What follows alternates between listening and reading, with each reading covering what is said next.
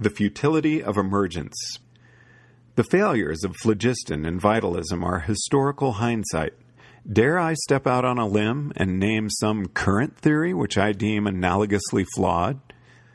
I name emergence, or emergent phenomena, usually defined as the study of systems whose high-level behaviors arise or emerge from the interaction of many low-level elements.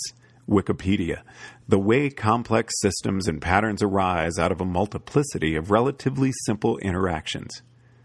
Taken literally, that description fits every phenomenon in our universe above the level of individual quarks, which is part of the problem.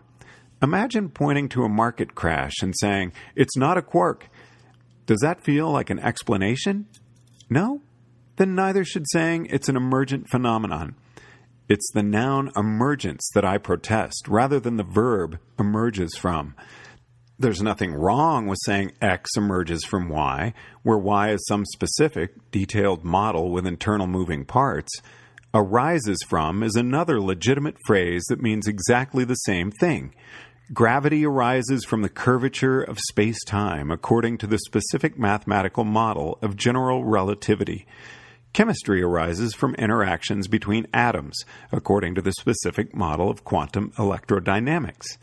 Now suppose I should say that gravity is explained by arisence, or that chemistry is an arising phenomenon, and claim that as my explanation. The phrase emerges from is acceptable, just like arises from or is caused by are acceptable, if the phrase precedes some specific model to be judged on its own merits. However, this is not the way emergence is commonly used. Emergence is commonly used as an explanation in its own right. I have lost track of how many times I've heard people say intelligence is an emergent phenomenon, as if that explained intelligence.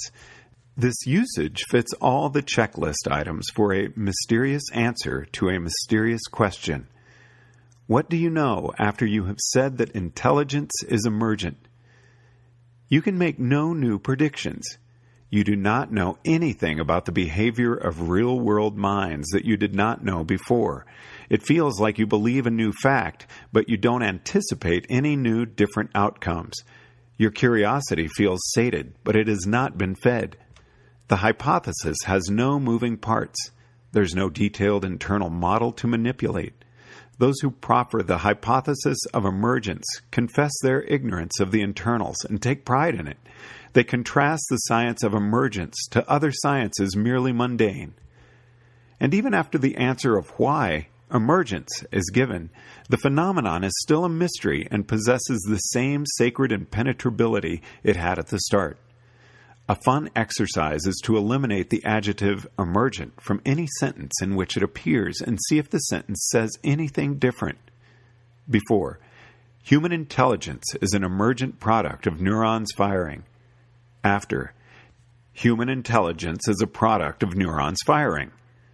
Before, the behavior of the ant colony is the emergent outcome of the interactions of many individual ants.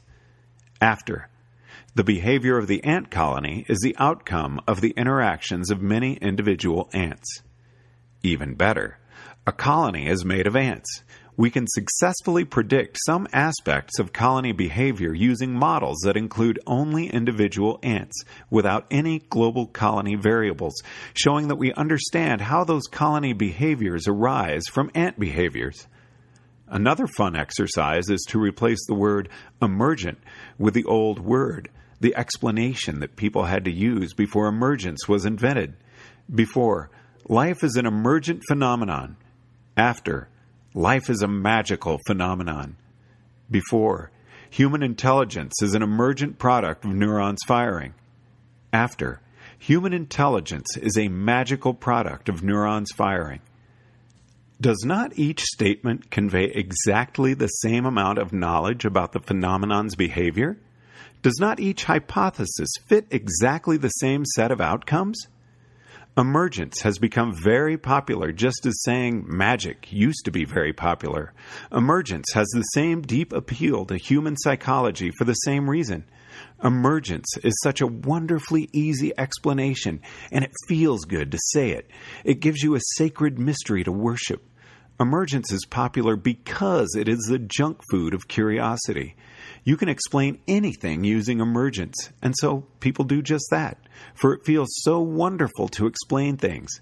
Humans are still humans, even if they've taken a few science classes in college. Once they find a way to escape the shackles of settled science, they get up to the same shenanigans as their ancestors, dressed up in the literary genre of science, but still the same species psychology.